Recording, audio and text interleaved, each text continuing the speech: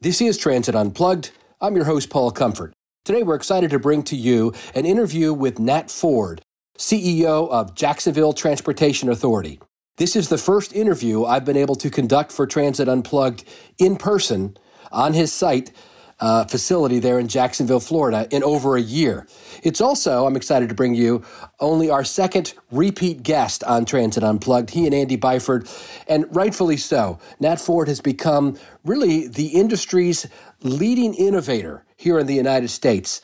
I was able to visit him during my March road trip down the southeastern United States, down I-95, visiting 8 different transit agencies and companies, talking to them about how public transit is resilient and how agencies are coming out of the COVID-19 pandemic stronger in some ways than ever by refocusing their efforts on meeting the customer experience and making their customer experience the best it can be. Nat Ford's a great example of that. In Jacksonville, he talks about the event that we went to just before I interviewed him, which was a ribbon cutting on a vaccine bus. This wasn't a bus that was taking people to the vaccine. This was bringing the vaccine to the people. A great event. We talked about proposed increased new revenue locally there for him, the future of their Skyway, their COVID-19 response, their brand new MOVE plan, and autonomous vehicles, which they have a test and learn track, which I was able to visit that day. Also, their brand new facility, JRTC at La Villa. All that on this episode of Transit Unplugged.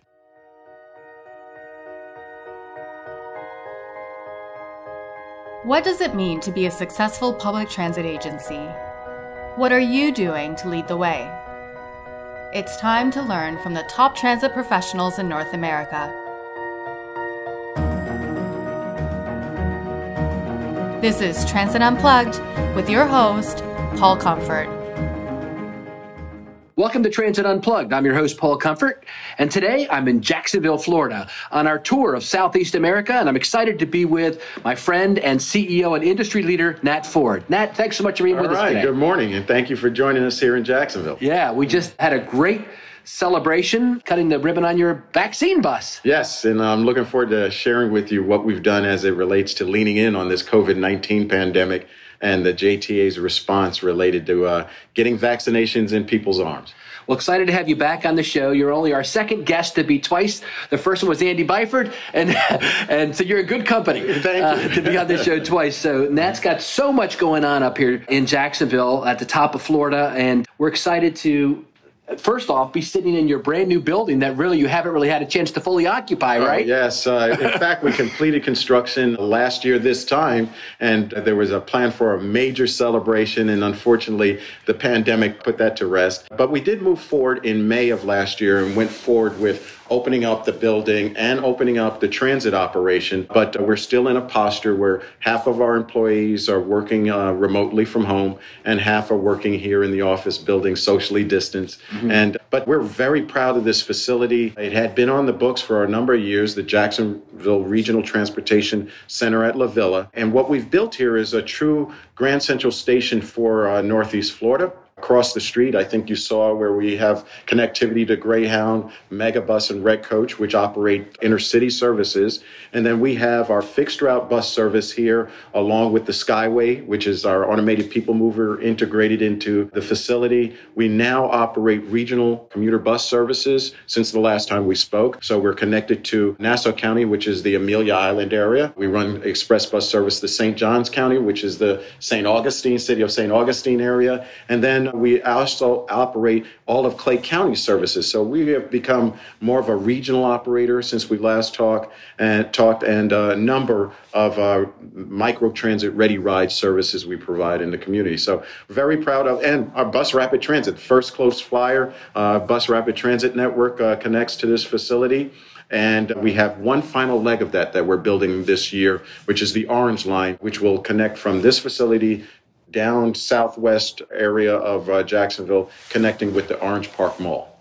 You've got an interesting organization here. Unlike a lot, you're responsible not just for transit, but roads and like everything around. Yes. That's why you're the Jacksonville Transportation Authority. Yes. So it's not just transit. Yeah, exactly. So our origins, our DNA is really road and bridge building in our community. And so a number of iconic bridges as well as roads were actually built by the Jacksonville Expressway Authority, which was created in 1955. We're a state independent quasi-state authority. And so 1955, the Jacksonville Expressway Authority. In the 1970s, you had a number of privately held bus companies that were going out of business, going bankrupt, and we were asked to step in the 70s, take responsibility for those bus operations.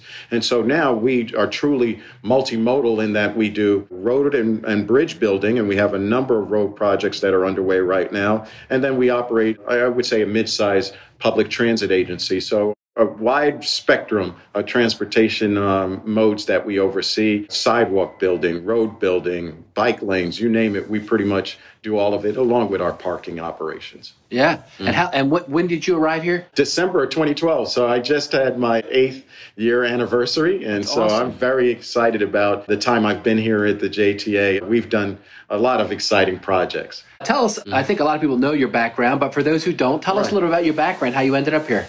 So for those who don't know me, I actually started out my career with New York City Transit as a train operator, a second-generation transit person. My father had rose to the ranks of being the chief operating officer for New York Transit, and I sort of followed in his footsteps, became eventually a superintendent, a number of promotions, superintendent in transit operations. Then left, went to work for BART for about 5 years as their one of their assistant chief transportation officers, and then got recruited to MARTA as their senior VP of operations, eventually appointed to chief executive officer in 2000. And then San Francisco MTA came a-calling, and I started there in 2006 as their CEO, and then landed here in Jacksonville in December of 2012. And so I've had a chance to work around the country, and I'm just so excited about the work that I've been a part of over the years in these different communities. Well, I think it shows your resilience, which is what people are talking about right now. Coming out of this COVID pandemic, so many transit systems, maybe even some of the ones that you used to helm, have seen themselves kind of go off the cliff, so to speak, during this thing, but not here. We really took it as an opportunity to look at the JTA and recognize that there was going to be a new normal coming out of this pandemic. And we decided to take a look inward and really look at the services we currently provide, but more importantly, what are the services we need to provide going into the future?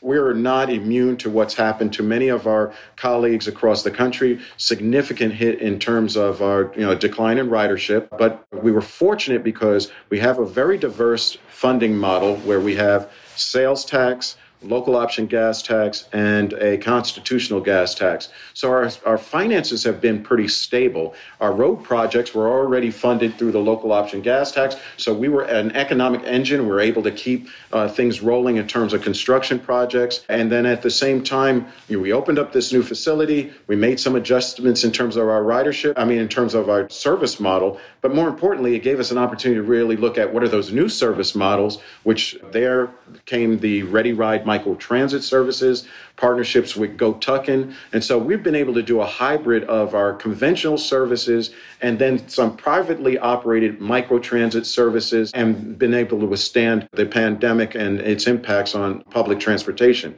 I would also add that, again, we took this opportunity to really look inward. We developed the MOVE plan, which is mobility optimized by vision and excellence. We just publicly released that on our website last week.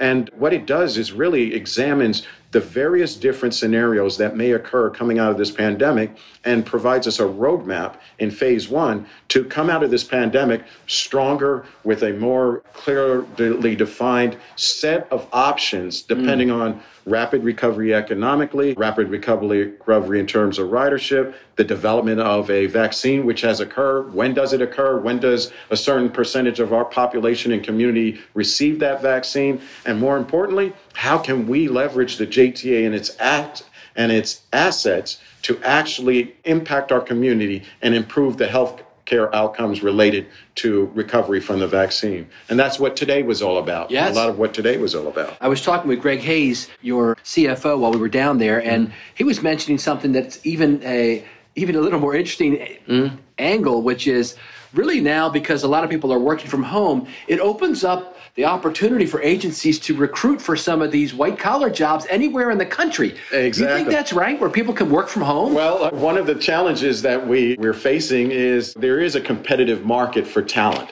In some cases, we're actually recruiting individuals that live in other parts of the country to work remotely for the JTA. And one example of that is in our procurement department. As I mentioned, our road program, our autonomous vehicle program, we're moving forward with those procurements. And we have an opportunity to really tap into some bright and talented individuals working remotely. So somebody might live in Chicago and be doing procurement for you here. That's exactly right. Wow, and so those are type of the out of the box thinking that we wanted to encourage our staff to do. And what we also did during the pandemic, we were holding remote thought leader type events. We called them pop-ups, where our senior staff, the senior leadership team, over a WebEx or a Zoom meeting, we were talking with experts around the country in terms of their perspectives on recovery, what were alternative business models for public transportation and road building. And out of those efforts, that's how we fueled the MOVE plan and the strategies within there, which is in this new normal, remote working gives us a great opportunity to bring in talent, to bring in expertise that may not be readily available right here in Jacksonville for some of the very creative projects we have underway. That's interesting. So one thing we didn't mention was that you were chair of APTA. Yes. Actually, that's how I got to know you. You were chair of APTA, and I was on the board through my job at MTA. And I really credit you with helping lead our entire industry during that year to open themselves up to what I call, and you, I think we both call, new mobility. Yes, right? I called it the new mobility paradigm. That was the title. I mean, it was taking the role of a transit agency from just being the provider of public transit to becoming the aggregator. That's so where right. are we going now? Come on, Mr. Prophet, tell us where we're going now. So I agree with you, and I still feel the same way as I felt back then, which is we are, as public transportation agencies, we touch so many facets in terms of our community. And so I think sometimes we don't recognize our power, our influence, and our impact. And so today's an example of that as it relates to this COVID-19 pandemic. And we all know, I think in our case, 850 square miles of our service here in the city of Jacksonville, not counting the other counties, but 850 square miles, a combination of rural, suburban, as well as urban. We know on a daily basis there are members of our community that don't have access to education, they don't have access to healthcare opportunities, and also there's issues in terms of job opportunities. And we know that on a daily basis. So when this pandemic occurred, we really looked at how could the JTA, with its assets, its planning, its intellectual acumen, its talent, its facilities, how could we lean in and actually support our community and thereby continue to create the support for the JTA we need for our overall mission? What can we do to help this community to continue to show the JTA's value and worth? And that's where the partnership came up to create these mobile buses, that vaccination buses that are set up like mobile doctor's offices. Yeah. And I wouldn't say it was rather easy. It was somewhat complicated to do that, but it continues to show our value to this community. It's that same mindset that we apply to a lot of the issues that our elected leaders are facing here. They see the JTA not just as a bus operation or just as the operator or builder of road projects, but they see us as part of the problem solving for issues on homelessness, on issues as it relates to poverty in certain communities. We are seen as that beacon. I also would add that when we look at the public transport, we look at the way we are designed as the JTA, we have impacts in terms of economic vitality, sidewalk accessibility, bike lane accessibility. We have an impact on pedestrian fatalities and the safety of bicyclists. So the list goes on and on and on. I think we are best prepared and situated to be holistic transportation service providers, and we should not limit ourselves and stay in one lane. I really want all of our listeners the thousands of people around the world who hear this podcast to rewind and listen to what Nat Ford just said one more time. That is how we remain relevant. Exactly. I agree 100%. So, why stay in your lane? And it's kind of interesting because given any moment when we work on some of our projects, we do these complete streets projects. We're looking at pedestrian access, bicycle access, automobiles, and parking. And many of us are doing this already. It's just that we don't grab the whole entire apple. We are doing a piece of it. And I just would argue that in coordination with our city, with the Florida DOT, the JTA has been given that opportunity to be more holistic in our approach to transportation challenges in our community. So once again, today, we didn't really dive into it too deep, but so there was a guy here from the state, from Ron DeSantis' staff, saying that you're the first in the state of Florida to run this vaccine buses. And I think you might be the first in the country. I haven't seen this anywhere else. I've heard MTA in Baltimore and a couple others talking about it, but you actually are doing it starting today. Well, I mean, it's phenomenal. We are blessed with a board of directors that allows us to be extremely innovative. And so we do take reasonable risks and look for reasonable opportunities to, again, not just be the public transit provider or road builder here in our community. We live in this community. Our employees are very proud of this community, and I think it inspires them that they are able to, like on a day like today, the work that the maintenance individuals did to prepare, you saw the buses, to prepare those buses, our marketing folks to actually do the marketing and the wrap on the bus. And it's those types of activities that goes far beyond our day-to-day blocking and tackling. It's more in line with our overall mission and vision in terms of providing a better quality of life in Northeast Florida. And so I'm just so proud of them. I think you could hear it in my voice. So proud of them, and they have risen to the occasion like that over time. That's great. I think it lends support, too, when we ask for more money for opportunities to build. One of the things that I shared with you today is this major discussion around a local option gas tax here in Jacksonville. Yeah, you're with the mayor yesterday announcing that, right? That's right. Yeah. And again, we're not just talking about transportation projects for the sake of the project. It's what does that project mean in terms of the livelihoods of our citizens and our stakeholders.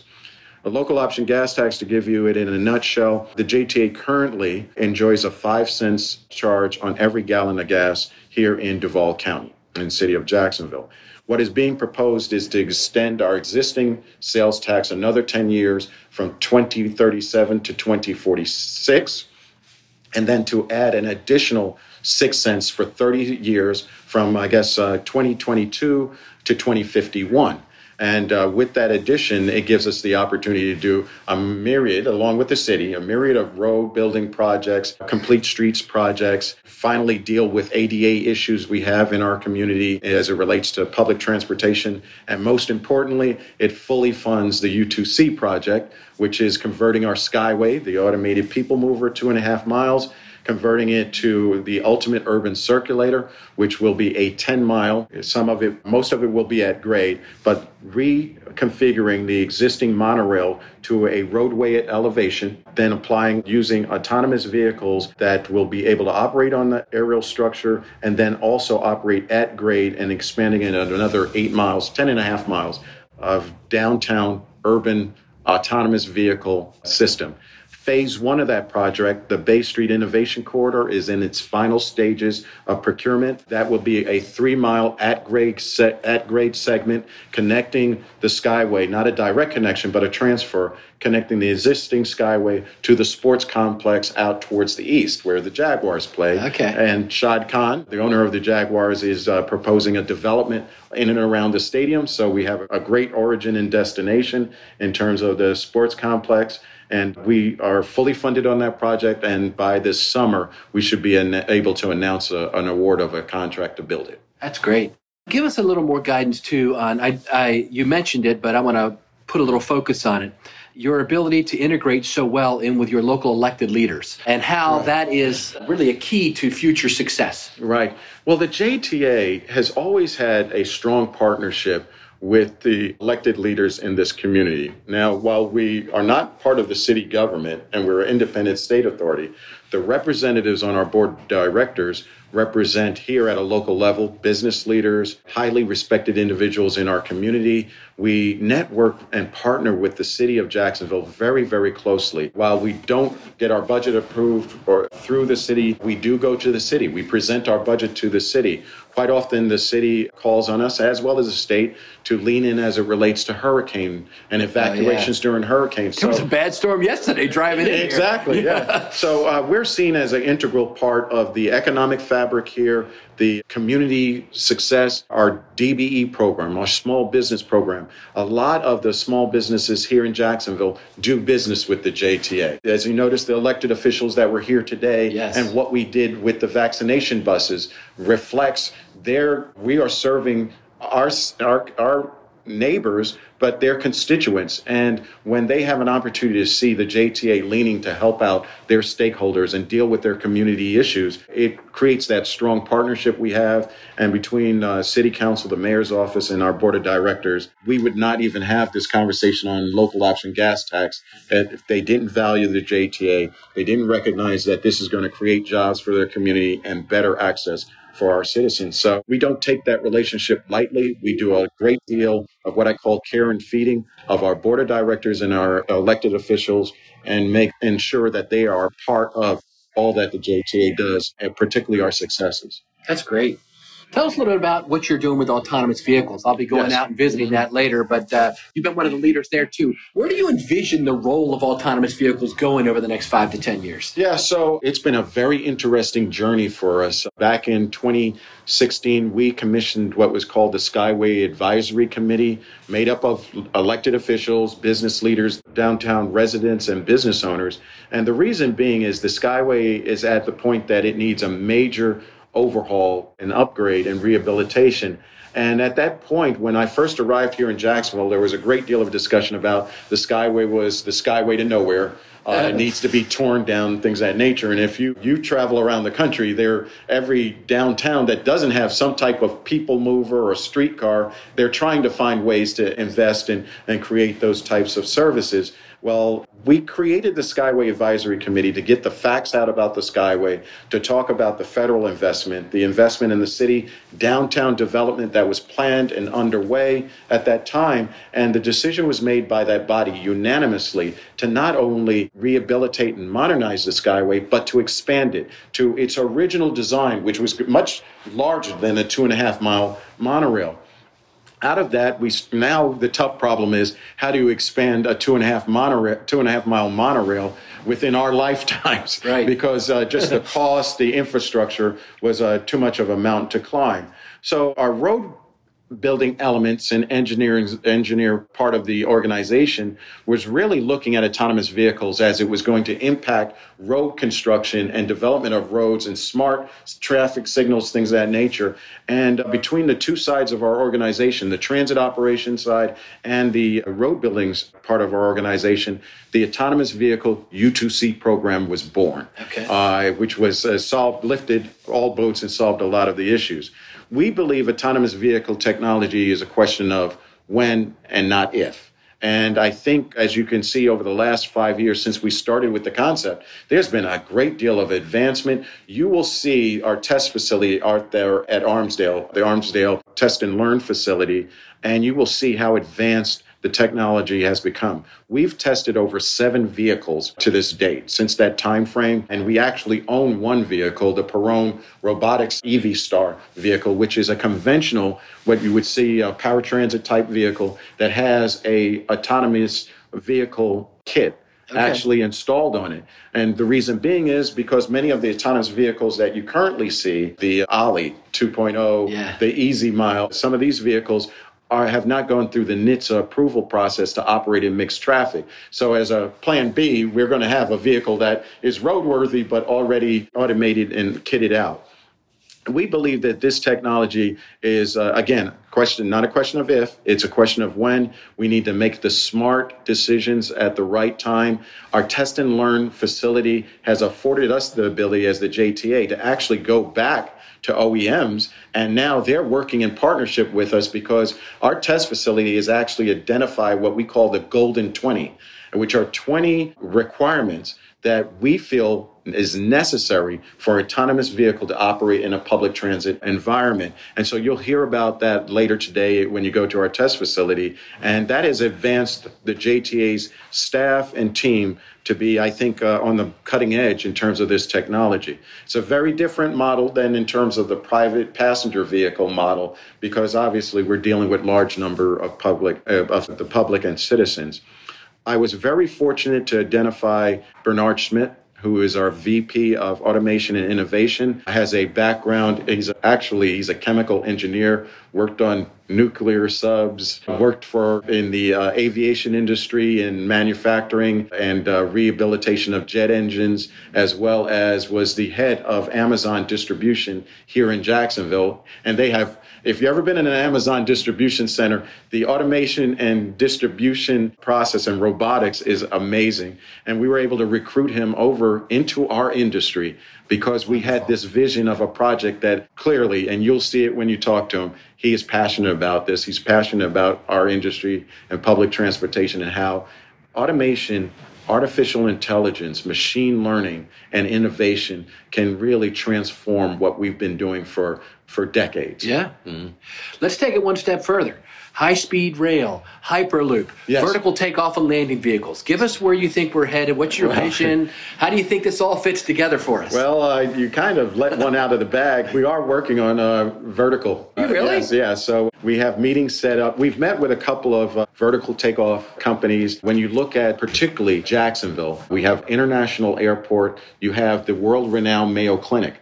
Mayo Clinic entertains or takes care of customers from around the globe. Okay. And so Jacksonville is a medical vacation. I don't want to say. I know what you mean, though. Yeah, you know what I mean. But it is a medical destination for people from around the globe. We have an MD Anderson Cancer Center here that opened up a couple of years ago. And so between three major world-class facilities, UF Health, at Shands is another facility. The ability to land in the airport and then possibly take a air taxi to Mayo's campus or to MD Anderson or UF Shands is a reality to explore. It is an opportunity to explore. And so we are working in that space with the airport and with a number of AV companies, because when they're talking about these robo-taxis, the air taxis, they're actually unmanned in a lot of cases. That's right. And so we're examining that. In terms of rail, no talk about high-speed rail just yet, but we are talking about commuter rail, as I mentioned, between St. Augustine and Jacksonville. And so we've got a lot on our plate, and it creates for an exciting environment for our team, keeps them on their toes, and keeps us innovating. We see ourselves as an innovation company and not as just a pure transportation agency. I think that's a good vision for every transit system. Not what I call navel gazing, right? Yes. Not to be constantly looking inward. Oh, no, not at all. So give us the final vision of where you think we're going and what our listeners who represent, I think, most transit systems around the world are all trying to figure out what's next for us. In this uncertain environment, clearly you have to do your own inventory of where you are as an organization. We pride ourselves here in terms of identifying, I think, talented individuals that are looking for opportunities to improve our community by being innovative. And so, our blocking and tackling, our daily responsibility is moving our customers here in our community using our myriad of different transit services. But we've got to look to the future in terms of more efficient, more customer-focused delivery mechanisms. And that is going to require use of innovation, technology, thinking outside of the box, and it starts with your people. And I've been blessed and fortunate to build a team here that we know our mission, we know our vision. How we get there, we're relying on the talented individuals here to identify the most innovative, creative, customer-focused ways to deliver those services. And we are not wedded to the past. And here we encourage breaking the past practices and looking at new ways of doing things, and not, frankly, limiting ourselves to just the purpose and the mission that I think everyone envisions public transportation to be. We have a role in terms of education. Our automation and innovation, our test and learn facility at Armsdale, we've had dozens, if not hundreds of kids through that facility, helping to build a pipeline of talented, innovative children in our community. So we have a role in that. We're not doing it to hire them as JTA employees. We're doing that to expose them to machine learning, artificial intelligence, and if the JTA can facilitate that for our community, then we're on the right path. And so I'm just so proud of our team and our role in this community. Well, it goes beyond transportation, and I think that's the message of today. Of this day and this time. And if this pandemic in this past year has not opened our eyes to our worlds can change dramatically, and we need to prepare for that in the future, and we need to leverage that and look for those bright stars and opportunities that may not be plainly obvious. We drive to find those. That's wonderful. Nat Ford, thanks so much for being our guest today. Thank you, Paul. It's great to see you. Yeah. It's great to see you here in Jacksonville. Yeah, thank you so much. And I think you've granted our listeners a vision of what a future transit agency can look like in the 2020s. Thank you. That's right. Thank you. You've been listening to Transit Unplugged, powered by Trapeze Group. To stay up to date, subscribe on iTunes or Google Play, or join the conversation at transitunplugged.com. Thanks for listening.